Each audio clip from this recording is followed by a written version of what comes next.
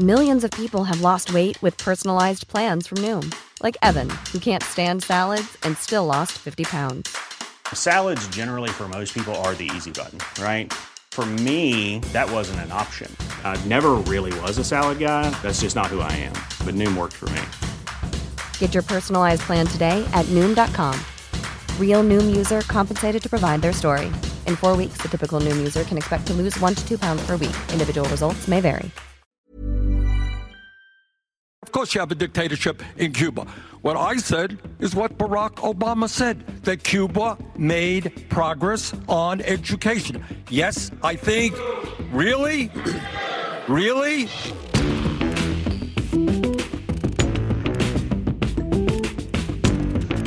Welcome to Deconstructed. I'm Mehdi Hassan. They all went after Bernie Sanders last night at the Democratic debate in South Carolina. But did they knock him out? I'm hearing my name mentioned a little bit tonight. I wonder why.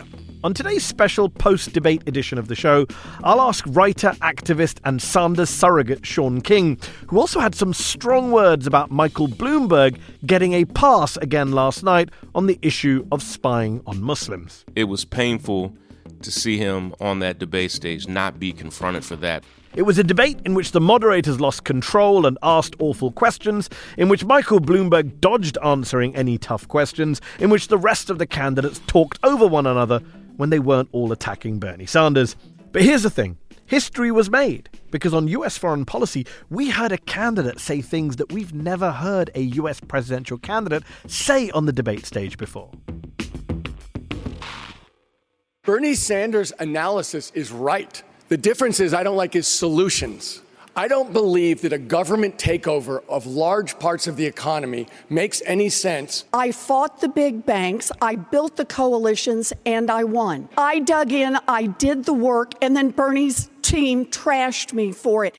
Bernie voted 5 times against the Brady bill. I'm not saying he's responsible for the 9 deaths, but that man would not have been able to get that weapon with the waiting period had been what I suggest until you are cleared. Vladimir Putin thinks that Donald Trump should be president of the United States, and that's why Russia is helping you get elected so you'll lose to him. Last week in Nevada, former New York Mayor Michael Bloomberg made his debut on the Democratic debate stage and bore the brunt of most of the attacks. Last night in South Carolina, though, the crosshairs were firmly on Bernie Sanders as each and every one of his opponents tried to tear a strip out of the frontrunner in their very first answers. Because that's what Bernie Sanders is right now. Believe it or not, the Democratic Socialist from Vermont is the front runner in the race for the 2020 Democratic presidential nomination. And it clearly drives some of his more right-wing rivals up the wall. Here was Mayor Pete last night attacking Senator Sanders for his left-wing policies, which Buttigieg claimed would cost Democrats the White House and control of Congress. I'll tell you exactly what it adds up to. It adds up to 4 more years of Donald Trump, Kevin McCarthy as Speaker of the House, and the inability to get the Senate into Democratic hands. But I'm not sure these attacks on Bernie did that much damage, nor did the boos from the crowd. Perhaps the first time Sanders has been booed on a Democratic presidential stage. And it can't be a coincidence, can it, that the tickets apparently weren't open to the general public, but were available to wealthy Democratic donors who were willing to fork out between $1,750 and $3,200 per ticket. Not your average Bernie voter, perhaps. Elizabeth Warren, meanwhile, didn't hold back, yet again, in her attacks on Mayor Bloomberg. There was this remarkable exchange where she called him out on his record on women, pregnant women who worked for him, with a very specific and shocking example. When I was 21 years old, I got my first job as a special education teacher. I loved that job. And by the end of the first year, I was visibly pregnant. The principal wished me luck and gave my job to someone else. At least I didn't have a boss who said to me, "Kill it," the way that Mayor Bloomberg never alleged said to that. have said to one of his pregnant employees. People want a chance to hear. There's that seemingly pro-Bloomberg booing again from the audience. Weird, right? Still, the highlight of the night for me, and I'm sure for millions watching on TV and online and around the world too, was when Bernie Sanders did something no major presidential candidate has ever done before in my lifetime, or in anyone's lifetime, frankly. No, not his call for Medicare for all, not his attack on billionaires, but his demand for some basic honesty when it comes to discussions about U.S. foreign policy. Occasionally, it might be a good idea to be honest about American foreign policy. And that includes the fact that America has overthrown governments all over the world, in Chile, in Guatemala, in Iran. Did you hear that? A candidate for president of the United States mentioning just how bad U.S. foreign policy has been for so many people across the developing world, for so many victims of U.S.-led regime change wars and CIA-backed coups. It's the kind of stuff you might have heard on this show before from, say, a Noam Chomsky, who happens to be an old friend of Bernie Sanders, by the way, but not from an actual presidential candidate on an actual presidential debate stage. By the way, that was Sanders responding to red baiting from the moderators and from Joe Biden and Michael Bloomberg when they all tried to suggest he was some sort of Fidel Castro apologist. That was his response, which was such a breath of fresh air, whatever you think about his candidacy. Oh, and if that wasn't enough to have you cheering at your television screens last night, well, Bernie wasn't done. The man who now has a very good chance of becoming the first Jewish president in American history, when asked a ridiculous question by the CBS moderators, which seemed to suggest he was some sort of self-hating Jew for refusing to go to the AIPAC conference next week, because, breaking news, AIPAC provides a pro-occupation platform to far-right bigots and Islamophobes, Bernie called the Prime Minister of Israel a racist and then demanded rights for the Palestinians. What would you say to American Jews who might be concerned you're not, from their perspective, supportive enough of Israel? And specifically, sir, would you move the U.S. Embassy back to Tel Aviv? Let me just, the answer is it's something that we would take into consideration. Which would, but here, excuse me, but here is the point. I am very proud of being Jewish. I actually lived in Israel for some months. But what I happen to believe is that right now, sadly, tragically, in Israel, through Bibi Netanyahu, you have a reactionary racist who is now running that country. And I happen to believe that what our foreign policy in the Mideast should be about is absolutely protecting the independence and security of Israel. But you cannot ignore the suffering of the Palestinian people. We have got to have a policy that reaches out to the Palestinians and the Americans. And in answer to your question, that will come within the context of bringing nations together in the Mideast. I've said it before, and I'll say it again. If Bernie Sanders becomes president, he'll have a greater and perhaps more radical impact on U.S. foreign policy than he will on U.S. domestic policy. And you can get as worked up as you like about comments he made years ago about literacy rates improving in Cuba under Fidel Castro.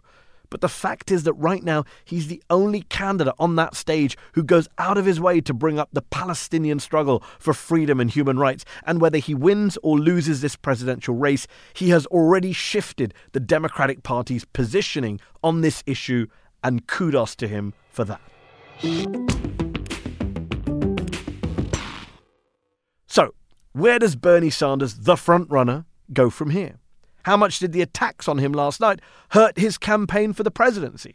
And what kind of night did Michael Bloomberg and Joe Biden have? To discuss all of this and more, I'm joined by Shaun King, the writer and activist behind the relaunch of the North Star newspaper and host of the podcast The Breakdown. He's also a surrogate for the Bernie Sanders 2020 presidential campaign, and he joins me now from Brooklyn. Shaun, thanks for joining me on Deconstructed. Yeah, I'm glad to be here, man. Glad to talk to you. That debate last night was a bit of a shit show, wasn't it? It was. It was hard to watch. And obviously, I'm a huge fan of Bernie Sanders. And, right away they started piling on Bernie. But it wasn't just that. It was just a mess from start to finish. I mean, it was poorly moderated, the candidates talking over each other. And I saw the same thing online of people just saying, like, yeah, this is a mess. And so I think it's bad for the Democratic Party, probably ultimately still good for Bernie, because no candidate was really able to stand out in that debate. And when he's the front runner, if you can't break out, it benefits him. Yeah, he wins by default, I guess, because he didn't win based on his performance. It wasn't his strongest performance. He didn't have a lot of clap lines in that sense compared to previous debates. Tommy Vita of Pod Save the World, friend of this show, said that this debate put the BS in CBS, which I thought was an apt description. Yeah, it was peculiar. Yeah, Faith Shacker, who's the campaign manager for Bernie Sanders, he went out of his way to say it was poorly moderated. And I'm sure a lot of candidates' campaigns will be saying that, and CBS will probably have to do some kind of post-mortem. One thing that came up online was people pointing out news stories from South Carolina suggesting that to be in the audience last night, you had to have spent around $1,750 up to $3,200 to get a ticket, because it wasn't open to the general public. You had the local Democratic Party was basically giving out tickets to sponsors and special guests. Do you think that explains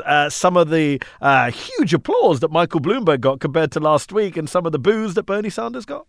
Oh yeah, I think so. I mean, it was peculiar where people would applaud even bad things that Mike Bloomberg said. Like they would cheer for stuff that it wasn't even like an appropriate time to cheer. It was a weird audience, and I think that definitely worked against Bernie, because it didn't seem like everyday people were really there. They kind of sold the tickets to the highest bidder. So from the audience to the moderation, I don't think any candidate is going to come out of that debate feeling good about it. It was a mess from start to finish. Just on in terms of people clapping, and one person who did get a lot of applause, who's been leading in the polls consistently in South Carolina, despite dropping nationally, despite doing really, really badly in Iowa and New Hampshire, is former Vice President Joe Biden. Last night, he seemed to have more energy than normal. He was very worked up. He was jabbing. He had some attack lines ready. Did he have his Red Bull? That's funny, man. He did seem like he had a few Red Bulls. Like his eyes were like, even my kids and family watched the debate with me, and they just thought he was like alert on a weird way. And I think a couple things were at play there. I posted a video yesterday as well showing him 2 nights ago at a dinner in Charleston, where he just said he was running for the United States Senate, and then he said, if you don't vote for me, you can vote for the other Biden. Yes. My name's Joe Biden. I'm a Democratic candidate for the United States Senate. Look me over. If you like what you see, help out. If not, vote for the other Biden. Give me a look, though, okay? And so that video kind of trended across the country and got millions of views just in a few hours. And so I think he felt the pressure to show that he was alert and capable. And in his defense, I thought he was more alert than normal, more than I even expected him to be. So it was. No, I agree with that. Although I saw someone, a former State Department official, saying this is a good night for Biden. It's one of his strong nights. He hasn't been doing any gaffes or saying any mad stuff, which is kind of how we talk about Trump. He's almost graded on a curve. Yeah, the bar is so low. He didn't say anything demented, so therefore he had a good night. Right. I mean, and that is kind of the bar for Joe Biden, that if he doesn't make a complete fool of himself, he gets high grades. And so, I mean, that was kind of the thing. Although he did say that he didn't write the crime bill, and and nobody was there to push back against it. Like Tom Steyer said, you wrote the crime bill, and he just looked Tom Steyer right in the face and said, no, I didn't. And it's like, that would have been a great moment for one of the moderators to say, actually, sir, not only did you write it, but you defended it for years on end, and it was Indeed. it was peculiar though. But here's the thing, Sean. I gave up on debate moderators, TV debate moderators, back in 2016, if not before. I mean, they tend not to ask tough questions. They don't do follow-ups. They hide behind the kind of agreed rules that they've set with the DNC. But what about the other candidates on stage? What's frustrated me over the last 6-7 months of watching these Democratic debates is that the candidates really don't go after one another. I mean, we watch these debates and we highlight the lines where they do, but in general, they're actually not not that tough on each other, with the exception of perhaps Elizabeth Warren. Even Bernie Sanders, when he goes after Joe Biden, he always prefaces it with, he's my friend, and gives him a hug.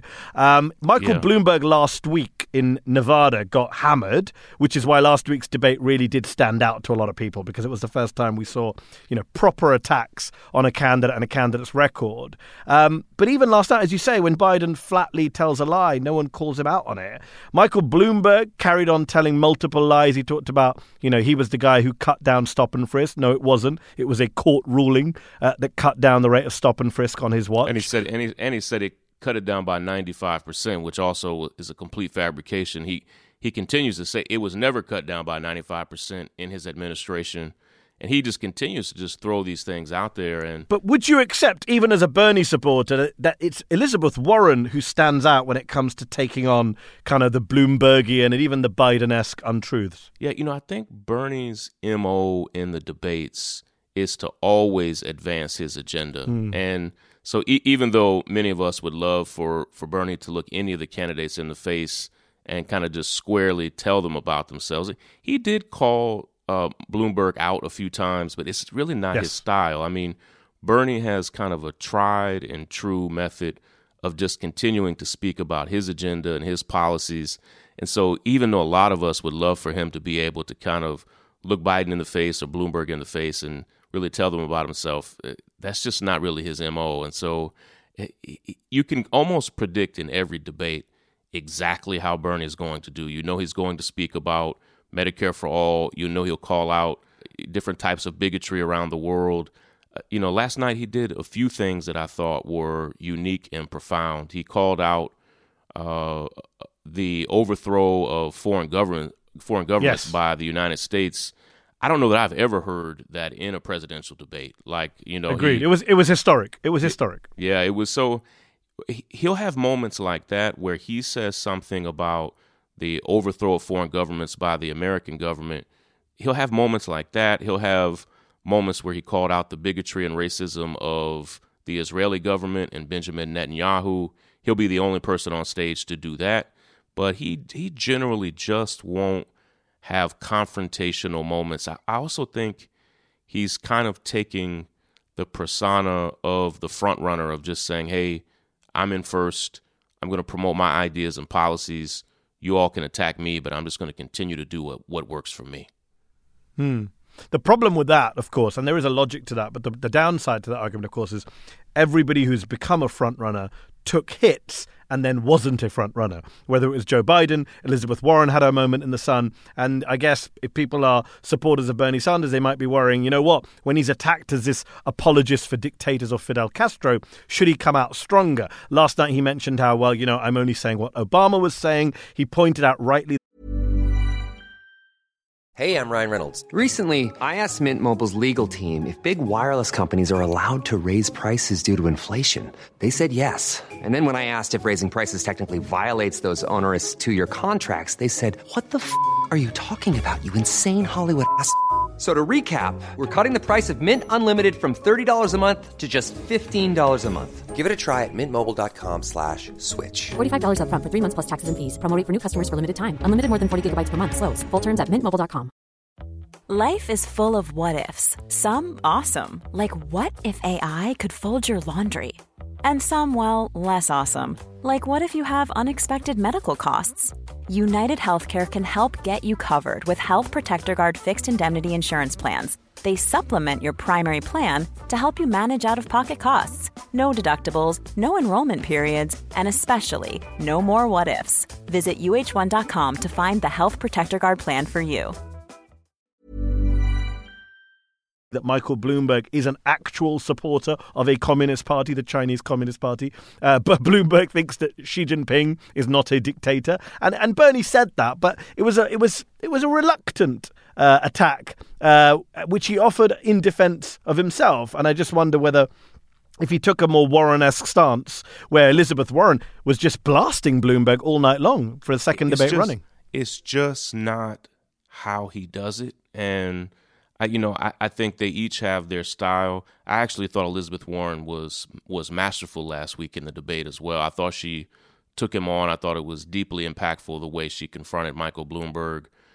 last night, though, was just such a mess in general. That's true. That anytime you tried to take on somebody, everybody just spoke over each other. The moderators really weren't able to intervene. And so even Elizabeth Warren really didn't have any gotcha moments that I think she hoped to have. I feel like in a lot of ways she needed to kind of either duplicate or improve upon her last performance for her to break out. There was that great moment where she did remind everyone that Michael Bloomberg was funding Republican Senate campaigns as recently as 2016. That was strong. Which I've long argued is one of the strongest cases against Bloomberg. He then dodged it. He was not asked by the moderator to deal with that point. There were many moments last night where Bloomberg managed to dodge having to answer a straight question about his record. And then sometimes he didn't even get asked about his record. He got asked about sugary drinks and trans fats when he was mayor of New York. But, he didn't get asked again about spying on Muslims while he was mayor of New York, because apparently Muslims have less value in U.S. political and media discourse than sugary drinks and trans fats. Oh, it's true, man. It was painful to see him on that debate stage not be confronted for that, but not just there, just in the mainstream media in general on that issue of just the gross level of surveillance of Muslims all over New York City. He's never been held to account for that. Yep. And I think you're right. As painful as it is to say, Muslims in America are not treated as a priority citizens when it comes to basic human rights and dignity. And so Michael Bloomberg is just not being held responsible for a lot of aspects of his time as mayor. I will say I thought he performed better in this debate. Like his performance was so bad. He couldn't perform any worse, could he, Sean? Right. Last week was such a car crash that he obviously came along prepped. But then he actually had the nerve to claim last night that he won last week's debate, which is a kind of classic kind of billionaire tactic. I was so confused by it. I even had to go back and look at it again when he said, I didn't know if he was trying to tell a joke that he had rehearsed and it just fell flat. But when he said that he won the last debate, it was like, I think he meant to be joking, I guess, but it was a weird moment. I'm surprised they show up, because I would have thought after I did such a good job in beating them last week that they'd be a little bit afraid to do that. Well, the weirdest moment, or perhaps the most revealing moment, is when he said that he had helped fund, rightly, and he's right about this, he had helped fund the House Democratic blue wave in the 2018 midterms. He had helped Nancy Pelosi take back the House by funding a lot of Democratic candidates. But then he referred to he said he bought them, and then he corrects himself and says he funded them. All of the new Democrats that came in, put Nancy Pelosi in charge, and gave the Congress the ability to control this president, I got them. There's talk about Freudian slips. Here's a billionaire saying, I bought politicians. Yeah, my whole family, again, my wife and kids were watching the debate with me, and we all heard it and went crazy. We're like, he just slipped up and said he bought the Congress. He said it. And, I immediately wrote on Twitter, did you all hear what I just heard? And I think it's how we view him. That we all view him as somebody who thinks he buys influence and positions, but to hear him actually kind of have that Freudian moment and slip up and say it. Yeah, he can't help himself. Yeah, that's just who he is. My argument from the beginning with Bloomberg has been, his take is that, I can't be bought because I'm a billionaire and I'm not taking donations. The problem is not that he can't be bought. The problem is that he's the one doing the buying. Oh, yeah, absolutely. And so what you now find is people endorsing him, basically even contradicting their own personal values and ethics to support him, be it local politicians in New York or Congress people around the country who stand against a lot of the things that he's done, but because he has funded them or programs that they care about, they've come out to endorse him nonetheless. And so I'm continuously disturbed by the role of his money in this election. And I think the struggle is, on an average day in this country, there's so much coming at us from the Trump administration, from billionaires like Mike Bloomberg and others, that it's hard to keep up with all the problems that are confronting us. And so on an average day, it's almost like a fire hose of problems coming at you. Yeah. And by the time the day is over, you can hardly remember the problems of that morning. And Bloomberg's definitely a part of that, man. One of the things Bloomberg bragged about, and to be fair, he has bragging rights, is how much money he spent on gun control advocacy organizations, which he has, and those organizations have done good work at grassroots level. For Bernie Sanders, your candidate, gun control has been a bit of a problem as an issue that people used to attack him with. Last night we saw Joe Biden bring up the fact that Bernie Sanders voted 5 times against the Brady Bill in the 90s, which mandated, I think, 5-day waiting periods on purchasing guns. Bernie voted against it 5 times. And while Bernie Sanders was keen to tell the crowd he has a D- rating from the NRA today, the reality is in 1990, in one of his races, the NRA did back Bernie Sanders against a Republican. How much going forward do you think gun control is going to be a problem for Bernie? I don't think it's going to be a problem at all. I think there was a moment that I thought was, for me, one of the 2 or 3 most profound moments of the debate. It only took 5 seconds, but while Bernie was being confronted about his voting record from the year 2000 all the way now over the past 20 years on gun control has been great. And so many, particularly young people from March for Our Lives and others have endorsed him. But he looks square in the camera and said, listen, we've all had bad votes. And those votes of mine were bad votes. And it people just moved on. But for me, it was part of why I've chosen to support him. I don't like those votes either. And I've heard his argument that, hey, in part it's because I represent a state that's particularly rural where guns mean something differently in Vermont than they mean across the country. And that's been his defense of them in the past. But tonight I thought he just said, listen, those were actually bad votes. And that's part of what I love about him, that he's willing to admit a mistake, to talk about something that he regrets. And I think it's one of the things that makes him unique on that stage. While everybody else pretty much pretended as if they had never had a bad vote in their life, that they never actually supported the policies that they did support, when it came to those votes, he said, yep, those are bad votes. And I think it requires that level of honesty and decency for him to be able to move forward with his record. Like most gun control advocates support him now and feel that he's really strong on that. I don't know if it's most gun control advocates. Obviously, some do and some don't. Yeah, that's fair, man. Yeah, that's fair. I mean, I've heard even over the past couple of weeks, as Bernie has been kind of put out there as a front runner, I've heard many prominent gun control advocates be asked if they feel good about where Bernie is on guns today. Yes. And universally, I've heard them give strong answers on where he is today.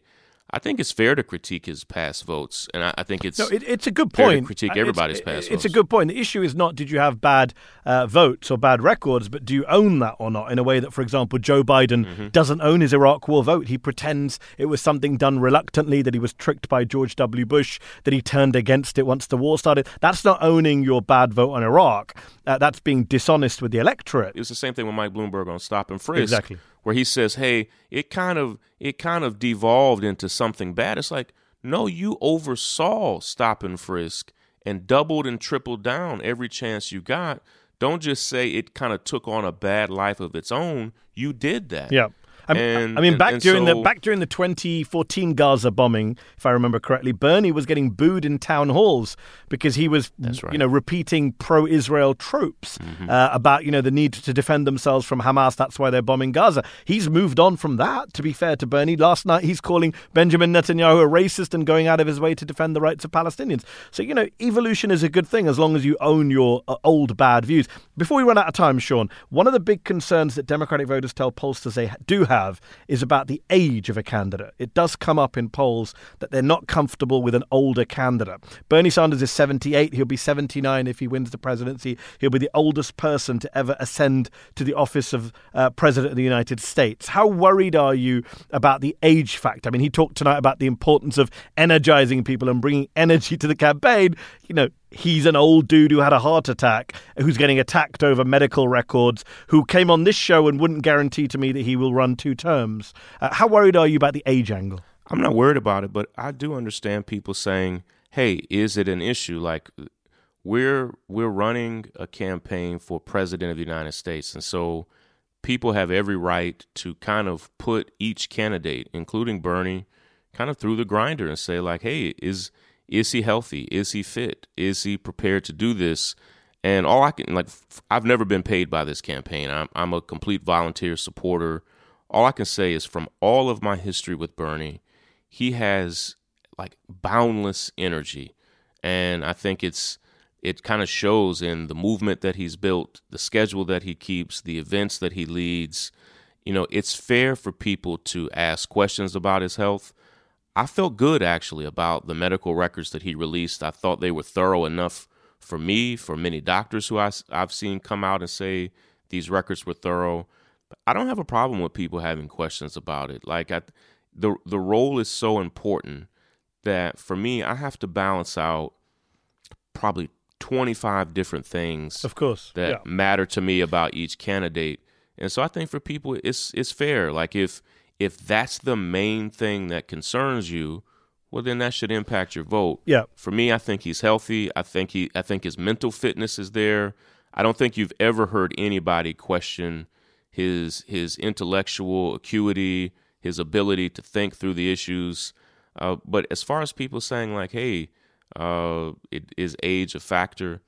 I don't have a problem with people having that question. I guess on the health front, he didn't help himself with the whole full disclosure, which means different things to different people. A lot of people don't think what he's released is full disclosure. But before we run out of time, I just want to throw forward the South Carolina primaries coming up. That's why the debate was in South Carolina last night. If Joe Biden wins South Carolina, and he pledged on the debate stage last night, he will win South Carolina. Is he back in the race? I think so. Yeah, I think South Carolina is a huge deal for Joe Biden. I mean, I think he absolutely has to win. Like, now, if he loses South Carolina, I really don't see a path forward for him. I think if Bernie wins South Carolina, I think it's a huge upset. Oh, yeah. I've been there to campaign. His team is working around the clock there on the ground. When Bernie started in South Carolina, he was down almost 25 points, and now in many polls is within the margin of error. I think Bernie has kind of a puncher's chance of winning in South Carolina. I think it's going to be hard. We're going to fight for every last vote. Biden is the favorite there. He's kind of put all of his eggs in the South Carolina basket, and if he wins, I think it'll be close. But he has to win there, and if he does win, I think he lives to fight another day. He'll get a massive media boost as well, because as we discussed earlier, he's graded on a curve. Him winning 1 will be the equivalent of Bernie winning 2 or 3. But let me just ask you this final question. Can this party, especially the elites in this party, especially the Democratic establishment that Bernie himself attacked on Twitter the other day, can it really get behind Sanders if he is the undeniable, undisputed nominee of the party? Because no matter how good or popular a candidate Bernie Sanders may be, no matter how good you may think he is, he simply cannot defeat Donald Trump in November if he does not have a united party behind him. Oh, I think he can. Yeah, I think Nevada. You think he can win even with a divided Democratic Party? Well, I think the primaries are always divisive in some kinds of ways. Like, I've been voting in American presidential elections since the year 2000, and sometimes the candidates I've supported have won, and sometimes they've lost.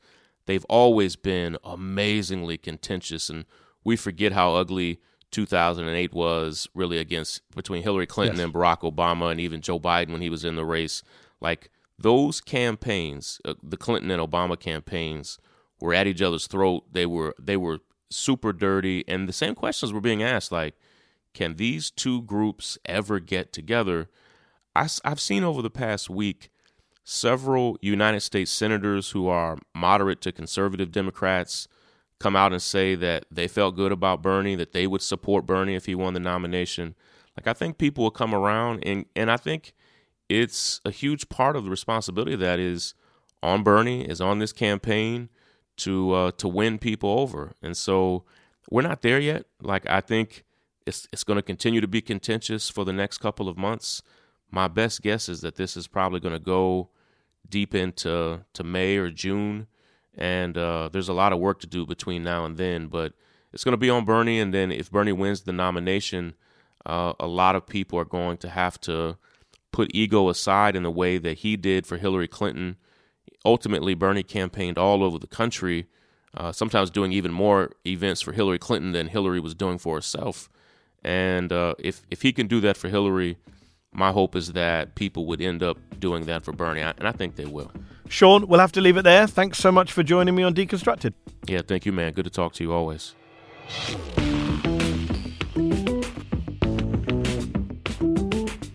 That was Sean King, who, remember, is a surrogate for the Bernie Sanders 2020 presidential campaign. On this show on Deconstructed, we've had everyone from Tom Steyer to Pete Buttigieg, from Beto O'Rourke to Julian Castro on the show, and we'll continue pushing for guests from across the spectrum and from the various different campaigns as we approach Election Day later this year. But that's our show. Deconstructed is a production of First Look Media and The Intercept. Our producer is Zach Young. Our theme music was composed by Bart Warshaw. Betsy Reed is The Intercept's editor-in-chief, and I'm Mehdi Hassan. You can follow me on Twitter at Mehdi R. Hassan. If you haven't already, please do subscribe to the show so you can hear it every week. Go to theintercept.com/deconstructed to subscribe from your podcast platform of choice, iPhone, Android, whatever. If you're subscribed already, please do leave us a rating or review. It helps new people find the show. And if you want to give us feedback, email us at podcasts@theintercept.com.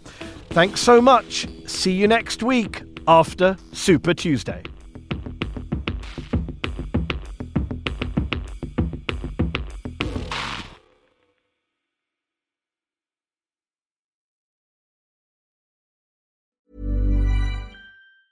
Even on a budget, quality is non-negotiable. That's why Quince is the place to score high-end essentials at 50 to 80% less than similar brands. Get your hands on buttery soft cashmere sweaters from just $60, Italian leather jackets, and so much more. And the best part about Quince, they exclusively partner with factories committed to safe, ethical, and responsible manufacturing. Elevate your style without the elevated price tag with Quince. Go to quince.com/upgrade for free shipping and 365-day returns. Hi, I'm Daniel, founder of Pretty Litter. Did you know cats tend to hide symptoms of sickness and pain? I learned this the hard way after losing my cat, Gingy. So I created Pretty Litter, a health monitoring litter that helps detect early signs of illness by changing colors, saving you money and potentially your cat's life. Pretty Litter is veterinarian developed, and it's the easiest way to keep tabs on your fur baby's health right at home. Go to prettylitter.com and use code ACAST for 20% off your first order and a free cat toy. Terms and conditions apply. See site for details. When you make decisions for your company, you look for the no-brainers. And if you have a lot of mailing to do, Stamps.com is the ultimate no-brainer. It streamlines your processes to make your business more efficient, which makes you less busy.